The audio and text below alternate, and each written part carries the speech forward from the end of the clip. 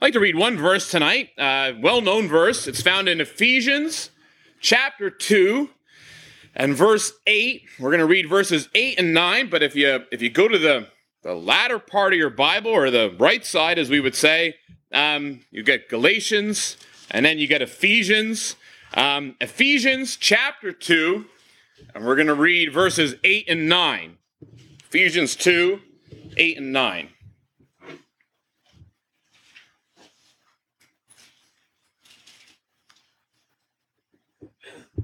These are words written by the Apostle Paul. If you've heard of Paul, he does a lot of writing in the New Testament. He writes these words, and they are a succinct statement of something very, very wonderful, and we're going to read them here. Ephesians 2, verse 8 says, "For by grace are you saved through faith, and that it's not of yourselves. It is the gift of God, not of works, lest any man should boast." We'll read that one more time. "For by grace are you saved through faith, and that not of yourselves.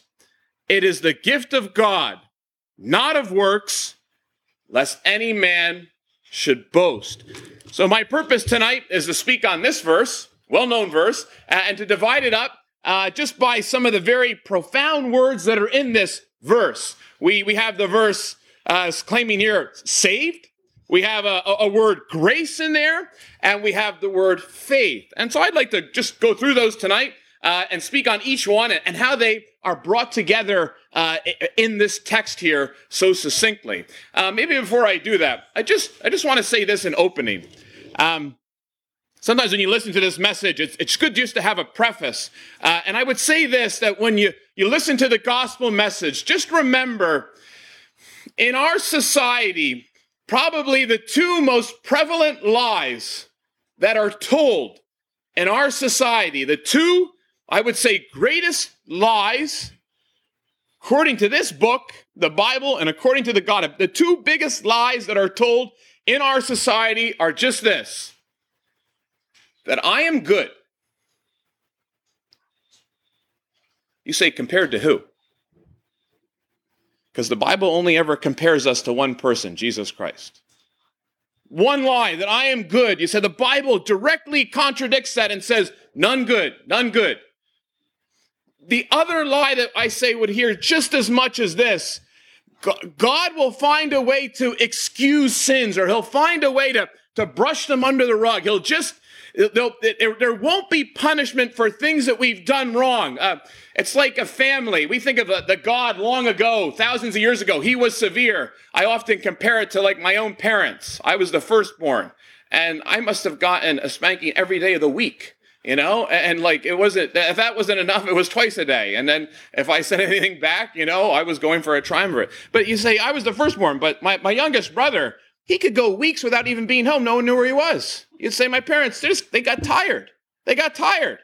Punishment. What? Punishment on the first time. Yeah, I was going to bear the brunt of that. They were going to teach me a lesson, but they just got exhausted after 4 boys. They just gave up. Some people think God's like that. Yeah, thousands of years ago, he was severe, and things had to be in place, and he had rules and regulations, but he's just gotten tired over the years. That's not so. God's just the same, yesterday, today, and forever. So those two lies, if you take those tonight, if you were to recognize them as lies, you'd say this message will come across in clarity because of that. So I'd like to look at these words, and I'd like to look at them and contrast them with words that we could say go along with that. I would like to look at just these 3 words: grace, saved, and faith, but I just want to add one word to each to contrast it, because sometimes a contrast can show you so much when you're looking at this. Instead of grace, I want to look at grace. I'm sorry, it's okay. Good to see you, Norm. I want to look at grace that works, and then I want to look at faith that is enough. And I'd also like to look at saved, but we often say almost. So I want to look at grace that works. I want to look at almost saved. And finally, I want to look at enough fate. A well-known writer, his name was C.S. Lewis. Maybe you've read some of his stuff. Lion, Witch, and the Wardrobe, Chronicles of Narnia. He was once at a great convention over in Cambridge, England. It was a meeting of religious pomp, as it were, and all the religious individuals that come together at this conference. And the question that was being offered, the question was being discussed is, what makes Christianity unique? And one man ventured to say, well, it's the fact that God visited earth. And they said, no. They said, there's a ton of religions that say that. Ton of religions that tell us about a God coming down to earth. Everyone's got that.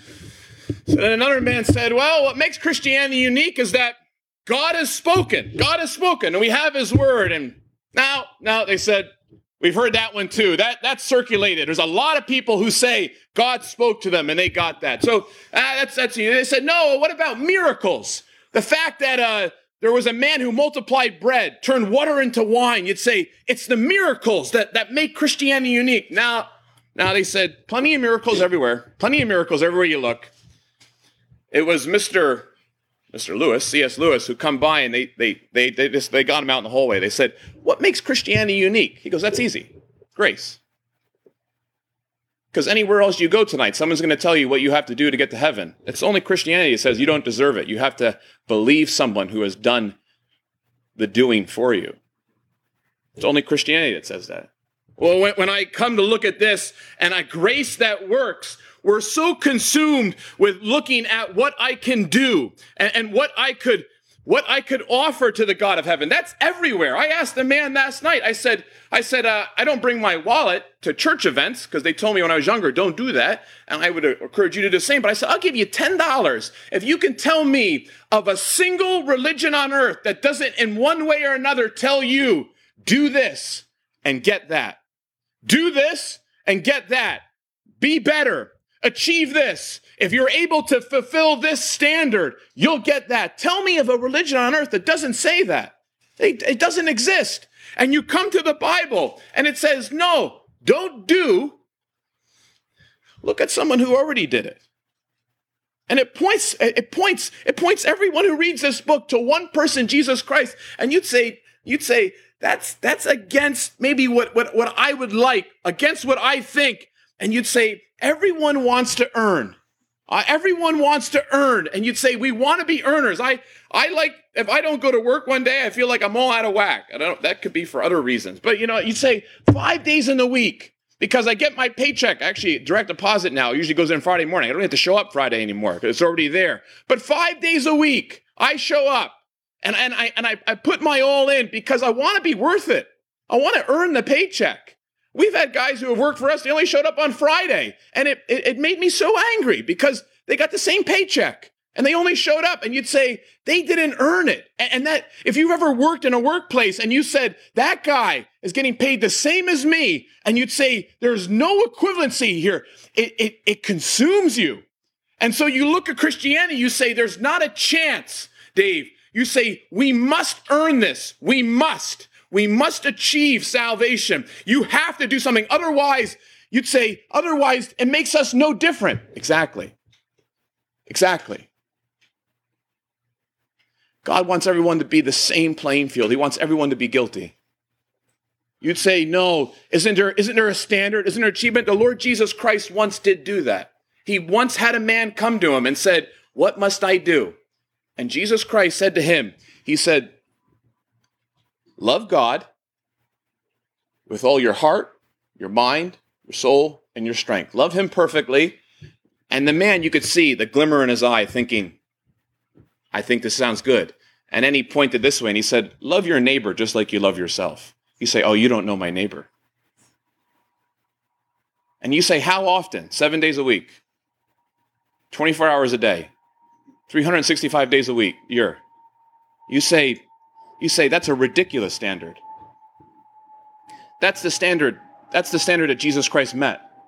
And you'd say, I want to earn salvation. I want to please God. And you come to this book and it says, if you want to earn it, just look at the standard that is set, but don't lower it. Don't ask for a standard and say, no, I want it lower. Drop the bar. Because God has dropped the bar and said this, there is no bar. There is nothing. There's no height to overcome. There's no mountain to climb up. There's no ladder to find yourself at the top of. There are no grades. The Bible comes through clear and says this. We sang the song. It was written by a man over 200 years ago. He was a slave trader. In fact, if you read some of the biographies about him, they said he swore so much he invented swear words. And not only that, but he was so despicable. At one time, they told him he had to actually, he was trading slaves. They made him a slave in Sierra Leone. And they banished him to this segregated area. And you said he was the scum of the earth. And he's the man who writes the most famous hymn known to Christianity. And he says, amazing grace, how sweet the sound that saved a wretch like me. You'd say, it comes through so clearly. We sing that song sometimes at funerals. And sometimes we sing it, it seems that you have to have a bagpipe to sing it. But we sing it at some of the most morose events in life. And it gives us comfort. And you'd say, why? And you say, I just don't know. Because when you look at someone who has died, and some of us are closer to death than others, we would say. And some of us don't know if we'll be here tomorrow. Some of us have been spared and given extra time in this life. And yet when you stare at someone who's gone from this world, and you'd say, what are their chances of being there? You often think about what they did, where they were a parishioner. How often did they volunteer to the food bank? How much money they donated to charity? Were they a decent neighbor? Were they your neighbor? What do you know about them? Is there any dirt to drag up? And you start to evaluate them as though heaven's a resume, and you forget all the time. The Bible says, for by grace. You can't earn it. You can't deserve it. You can't achieve it. But you can believe this. It says grace, a grace that works, because your works, the Bible tells us, are nothing but dirty laundry. The Bible says that. And you say, my works, Dave, are better than his works. Well, that's fine. If you want to compare yourself to me, I'm a great guy to compare yourself to because everyone's better than me.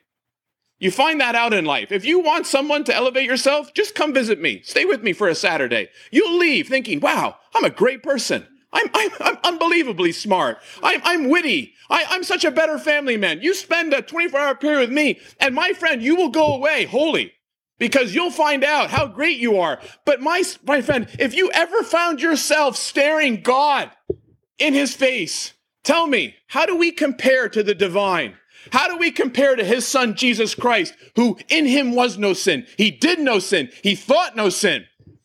He was holy, harmless, undefiled. How do we compare to him? Oh, you say no, we look terrible. Exactly. Thank God he came to save terrible people. Thank God for that. Even if you despise this message, even if this has no appeal to you, thank God that Christ Jesus came into the world to save sinners. Thank God for that. Because the rest of the world tonight is telling you to be righteous. The Bible tells us tonight, you be as bad as you want, because that's who Christ came to save. You say grace that works and almost saved. This word saved comes across here, and I just want to add that word almost. You say it's almost an oxymoron. There was a man here last night, and he said to me, we're in the same line of work. He goes, I'm going to Barbados to do work. And I had never thought about that. I thought going to Sussex County was like a vacation for me. He's going to Barbados to do what I do. I said, that's unbelievable. He's 6 weeks, he says. 6 weeks, I'm going down there. I said, why do you ever want to come home? Why do you want to come back to northern New Jersey after being in Barbados? What draws you back? He goes, it's funny you should ask that. I've never been to Barbados. I've never been to any island. So this is just him saying it. He goes, when you eat the food down there and the bed that you stay in, and just the people that are there, he goes, it's good. He goes, but you keep thinking to yourself, it's almost like home. It's almost. The food, yeah, oh, it's great, but it's almost. Or you say the arrangements where you'd say it's almost like what I had. He goes, almost is what brings me home.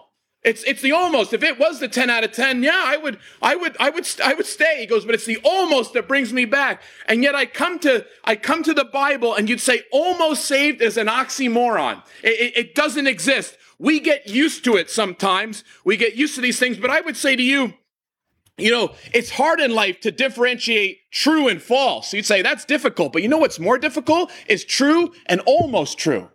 You say we have a tough time with that. We have a real tough time with true and almost true, but you say almost true and false are the same.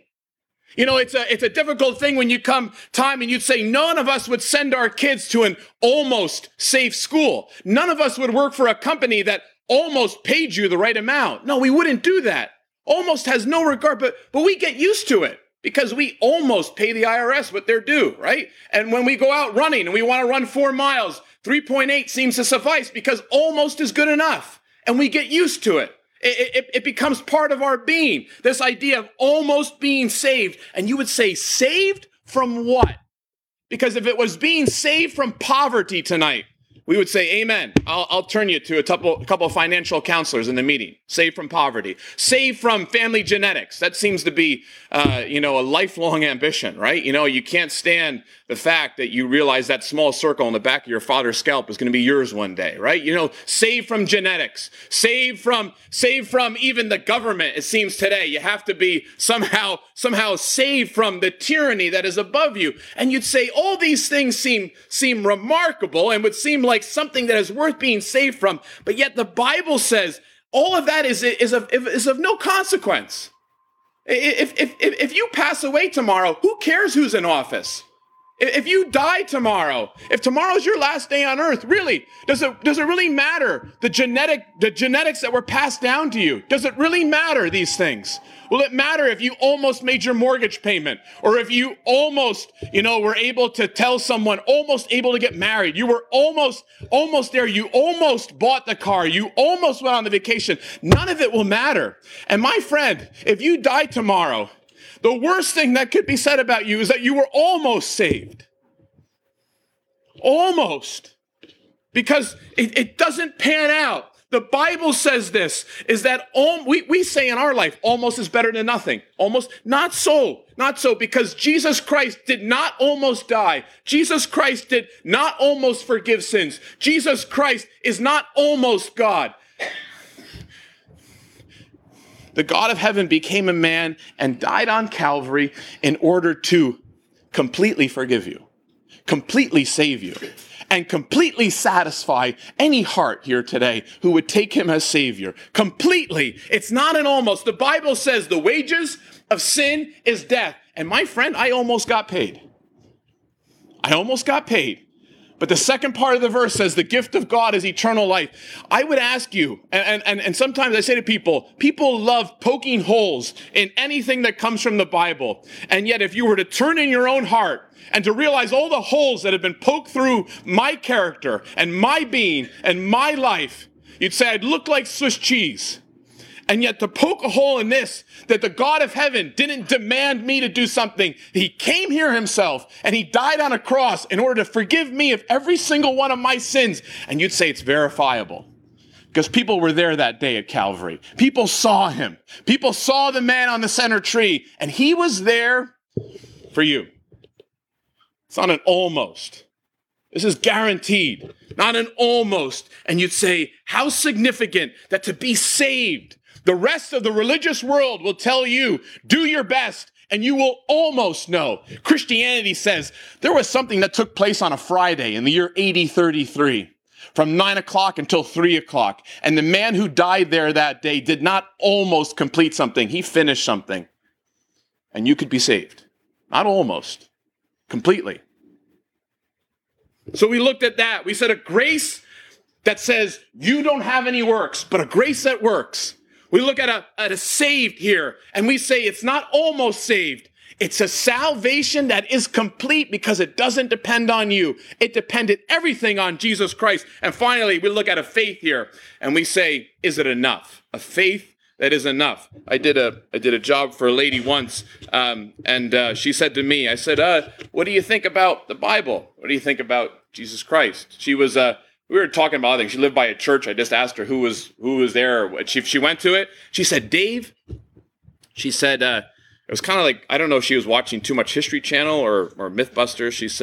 She goes, there's a shroud. There's this covering, the Shroud of Turin. She goes, if they could find that, if I could see that, she goes, I would have enough faith. I would be guaranteed. If I could and she was as sincere as the day is long. I said to her, In the Bible, God made promises to people, and he says the promises are based on the stars. Some of us swear on the graves of our ancestors. There's going to come a day where graves will be empty and the stars will fall from the sky. So then where will your faith be then? The Shroud of Turin is no better than the napkin on my kitchen table. Faith could be in anything. You could have faith in atheism tonight. I don't have enough faith to be an atheist. You could have faith in your church building tonight. That's great. I'm sure one day they'll have to rebuild it. You could have faith in a religious figure tonight, maybe a priest or a pastor or a preacher, or, God forbid, me. And you know what? We're all doomed to destruct. We're going to die. I'm going to pass away one day if the Lord doesn't come back. It's not faith. It's who your faith is in. No one goes out to a restaurant and comes back commenting on what the fork and the knife look like. But without the fork and the knife, you'd never enjoy the meal. The Bible says there's a man, Jesus Christ, who can be trusted, who can not only be trusted with this life, but the one that is to come. And the Bible says the reason that, and the way in which you appreciate that is by faith. And you'd say, is faith enough? Is faith enough to be saved? Will it be enough? Because as I come to the Bible and as I look at our verse, for by grace are you saved through faith, and that it's not of yourselves, it is the gift of God. I realize this, that as a gift, it's a person, Jesus Christ. And of all the times in my life where I've wondered, is it enough? Is it enough? I could go the rest of my life. If salvation is a result of crawling on my knees, if salvation is a result of paying money, if salvation is a result of, you name it, when is enough enough? And then I turn to the Bible and I say, enough faith? No, the Bible only measures faith, it seems, once or twice. And the measurement is this, a mustard seed. It says this, you could have faith in anything tonight, but not anything will save you. Someone will. And it says faith in Jesus Christ. Faith. And you say, I don't deserve it, Dave. Neither did I. 1,000,000 years from now, I won't deserve it. I don't deserve to be forgiven, but that's grace. You'd say, is that it? You say, could you be saved undeserving? Absolutely. Absolutely. You'd say you could be saved, and you'd say it's actually only the undeserving who gets saved. You'd say, someone has asked me, they said, who goes to heaven and who goes to hell? Can you tell me, Dave? Sometimes people get belligerent. They say, tell me, am I going up or am I going down? I say, it's not my job. It's not my job to tell people that. I said, you could tell me what you have, and I could tell you what the Bible says, but I know this one thing.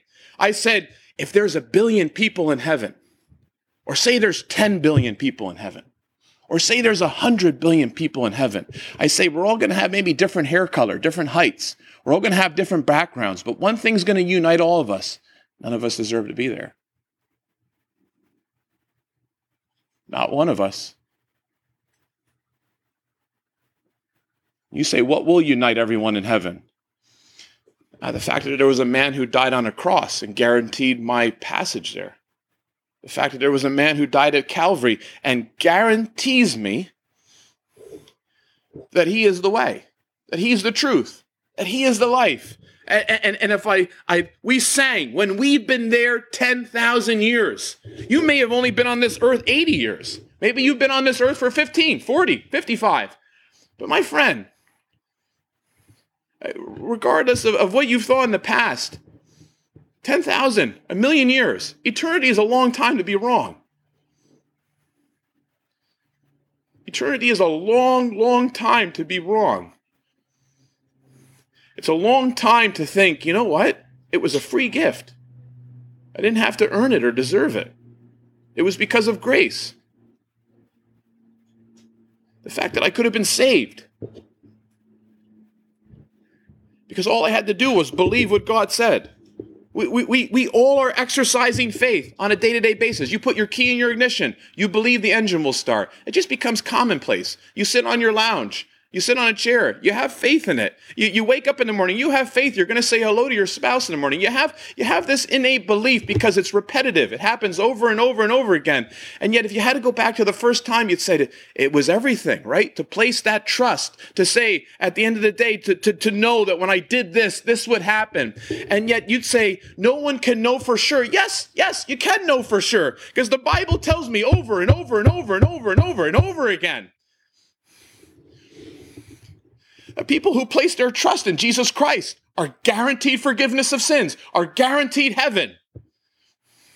And though the repetition takes place every day, when people place their trust in him, it never gets old. It never becomes like the key in the ignition because it has nothing to do with me and has everything to do with the person that died at Calvary, Jesus Christ. You could be saved tonight because for by grace are you saved through faith. It is not of yourselves, lest any one of us should boast. It is the gift of God. God offers something tonight that if we had to actually reason it out in our minds, no one should ever deny. No one should ever reject this.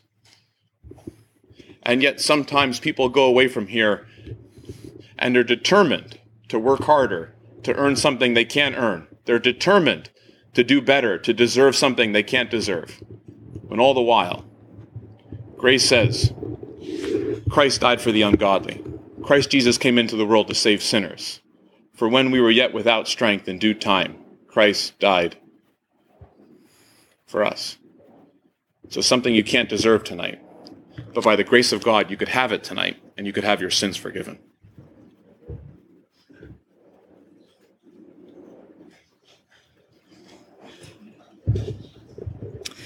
Would you turn, please, to the Gospel of John?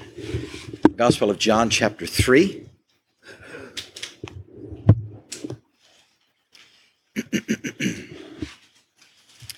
The Gospel of John, chapter 3, and the last verse in the chapter, verse 36.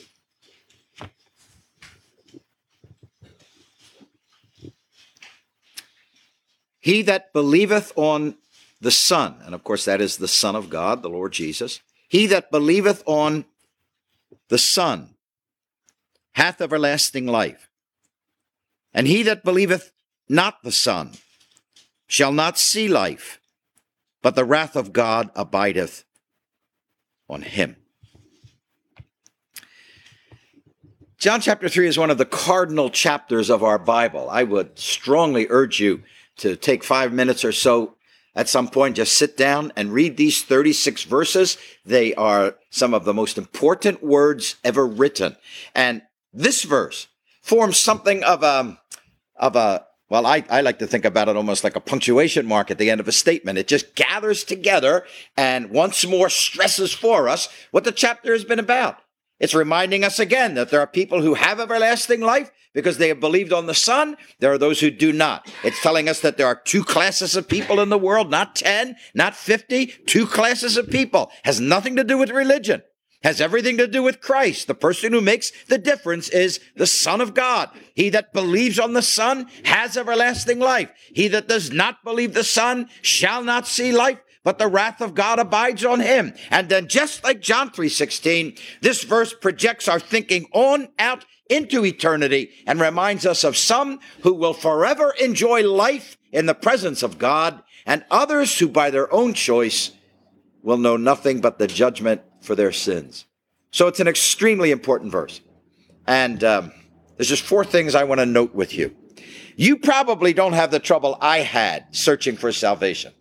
But the trouble I had was that I imagined that believing was going to save me. And I'm so glad the way my brother David preached tonight, because it's not believing that saves. It's believing in Christ that saves. Believing in the Lord Jesus that saves. So while I was working on the how to believe and thought this really all depended on me, the important thing, and my first point is this, it is whom, not how.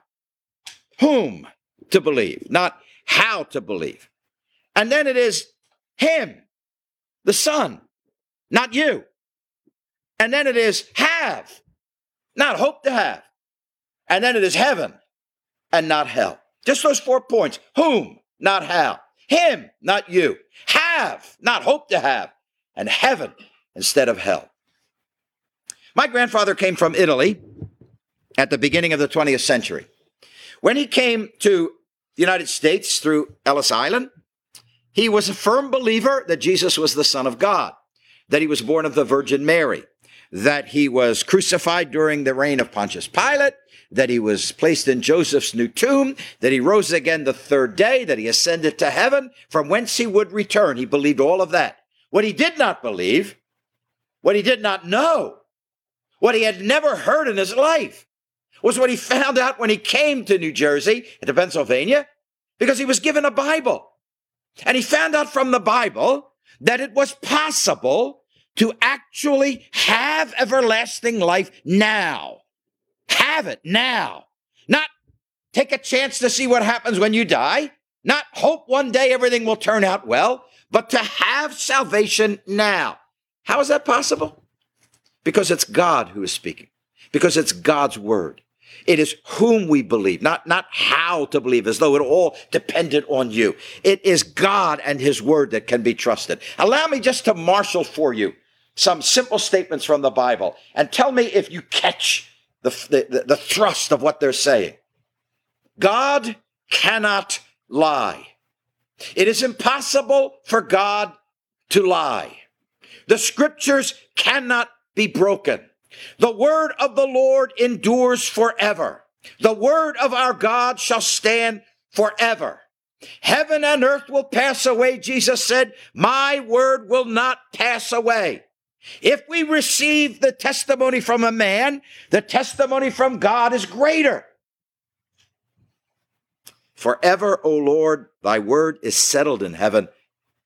And Paul adds these words, let God be true, but every man a liar. That means if God said one thing and we all said the opposite, we would be wrong and he would be right. Do you catch what that is saying? That God's word is more dependable, for instance, than the testimony of an eyewitness, than the words of an honest woman or man, than the promises of a mere human. That you can trust the word of God tonight. You can trust God. The reason why I know I will never be in hell, just to repeat what we have heard, is not because somehow I deserve to be in heaven, because I do not. There actually came a moment in my life when I found out I deserved to be in hell. But the reason why I know I will be in heaven is because I have believed what God says, and God cannot lie. Now, this is pretty serious stuff. Don't imagine that somehow at a gospel meeting that all we're doing is just spouting words. I want you to understand, I have risked, I have staked my entire eternal well-being on the Lord Jesus Christ and his word. If that can fail, I can fail. If that can fail, I could be in the lake of fire. If that could fail, I could perish. I am banking on what Christ did on the cross and what God tells me in his word. Now, I would posit for you that there's nothing better to trust. Because if the scriptures can't be broken, if God cannot lie, if God is true no matter what anybody else says, then his word is dependable. His word is more enduring than the cosmos, than the rising sun. The Lord Jesus said those things will pass. My word will not pass. Do you think you could trust God? Do you think you could believe what God says? His word is more authoritative than all other decrees. No governing body, be it secular or ecclesiastical, can override God's word. No government, no church synod, no religious leader, no group of people, nothing can abrogate or invalidate or negate God's eternal word. So I would like to ask you, do you believe what God says? Do you believe what God says? When Jim Jones was emboldened, some of you perhaps remember that awful man who led so many people to their death. When he was emboldened by his ego and by the adulation of his followers, there was an occasion when he threw the Bible to the floor and he proclaimed, I'm the authority here. Not that, I'm the authority here. Now, there is no authority greater than God. And you can trust God tonight. I don't want to lie, but I can lie. God cannot lie.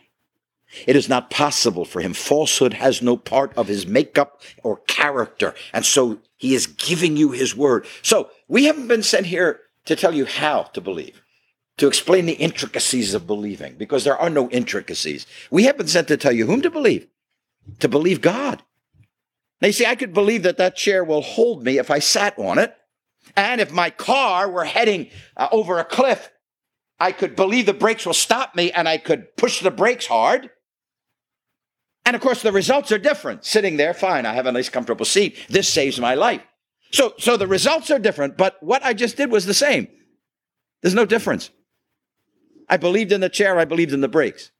You see, I believe John 3:36 the same way I believe John 3:35. John 3:35 says that the Father loves the Son, and he's put everything into his hand. I have never seen God love his Son. I've never witnessed him put all authority in the hand of the Lord Jesus. I accept that because it's in the Bible. That's the same way I accept the next verse. At the moment that I trusted the Lord Jesus as my Savior, God gave me everlasting life. See, it's whom, not how. It's him, not you. We've been reminded of that from Ephesians chapter 2. And so the Bible is reminding us that salvation is all in Christ, that he is the Savior. Have you ever wondered why the Bible never tells you that you can be saved by believing in God? The Bible never tells you you can be saved by believing in the Holy Spirit. Why does the Bible insist that men and women become saved by believing on the Lord Jesus Christ? This is why. Right here. He's the one who came into the world to save sinners. This is why. Right here. He's the only one who died for our sins. And the rest of this verse says that he rose again the third day. And there came a moment in my life when I believed what God said. Do you know that in the book of Acts chapter 27, the Apostle Paul is in the care of Roman soldiers who are transporting him to Rome to stand before Nero. He is on a ship that is being shattered by a fierce storm. The ship is literally falling apart. But Paul has prayed. And God has communicated to Paul that not one sailor on that, one person on that ship is going to die. And so get the picture now. When Paul comes onto this deck with the howling wind and the waves bashing the ship and the seas foaming and rising mountainous on either side of the ship. And Paul says, sirs, you've been fasting. Don't fast anymore. Take something and eat. God has told me that not one person on the ship will die.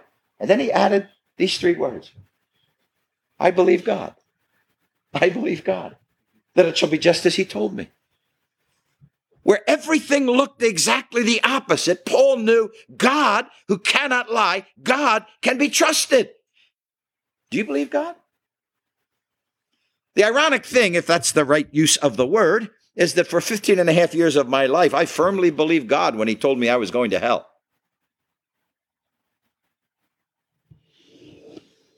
And yet it wasn't until a July night in 1966 that I believed that Jesus died for me. Do you have a moment in your life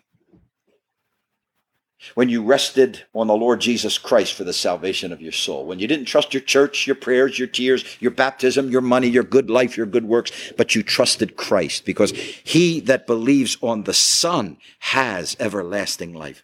The Bible speaks about receiving his word. It's called the scriptures of truth. And when a person receives the word of God, it's receiving the truth that God has spoken. Have you ever received his truth? There was a man in Iowa that used to preach the gospel a number of years ago. He saw many, many people saved. I know this story from a friend of mine, an older man who has since gone to heaven with one of those uniquely Iowa names, Talmadge Southard. So when I knew Talmadge, he was an old man. But when Talmadge was a young man, this gospel preacher I'm telling you about, Oliver Smith, pulled up outside of the farm, walked into the barn, had a chat with Talmadge. Talmadge said to him, I don't know why I'm not saved. I believe the whole Bible, and yet I can't say that I'm saved. Mr. Smith said to him, Talmadge, why do you believe the Bible? Talmadge said,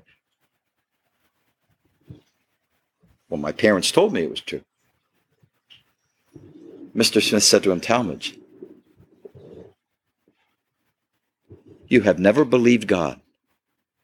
You believe your parents, but you've never believed God.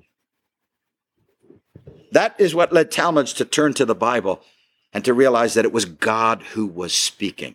There was a young man who was saved down in Hatboro, Pennsylvania, when he wrote about his salvation. I love the way he ended his words. He said, don't treat God's salvation like a puzzle, like I did for many years. There's nothing that you can do to be saved. Salvation is all through the work of Jesus Christ on the cross. You hear his words? Don't treat salvation like a puzzle. God is offering you salvation on the simplest of terms. And if he didn't offer it that way, how would we ever be saved? Every one of us has sinned against God. That has shut heaven to us. It has eliminated us from ever doing anything to earn heaven. So if salvation depended on us, we could never be saved, but it's him, not you. It is have, not hope. He that believes on the Son has everlasting life. Assurance and certainty about the future is the greatest thing to know. Now, we're all different ages here. And we've already been reminded, none of us knows how long we have to live.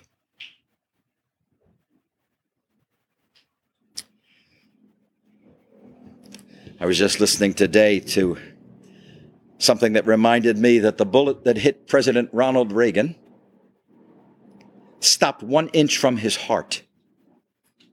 And the reason that he did not die was all because of a policy decision made by the White House physician, Dr. Donald Rugg.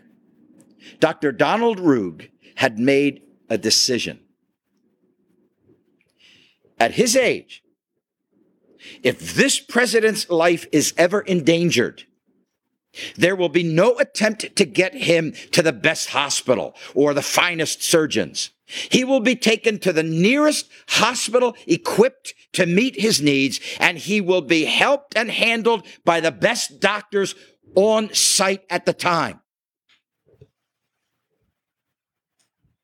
So I told you the bullet stopped 1 inch from his heart. What none of us knew until well past the surgery was that when they pushed him into the emergency room, President Ronald Reagan was within 15 minutes of death. So you see, when he was shot and the Secret Service agent pushed him into the limo and said, head for the White House. And then they began to notice some blood coming from his mouth. And he said, I think we better get you to the hospital, sir. If the decision had been, let's fly him to Jacob Reed. So then they go to a place where Air Force One is, where the chopper is, or Marine One, and they lift off from there, and about a half hour or 45 minutes later, they're sitting down at Jacob Reed Hospital, and he's dead.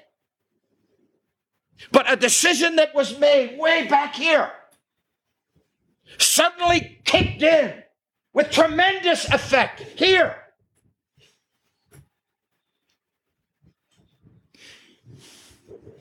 On July the 10th, 1966, I trusted Christ as my Savior. It has had the single greatest effect on my life that anything could ever have. To whom I'm married, what I'm doing, the people I know, the people I love, it has affected everything about my life. July the 10th, 1966. Someday, in the future from this moment, if the Lord doesn't come, I will die.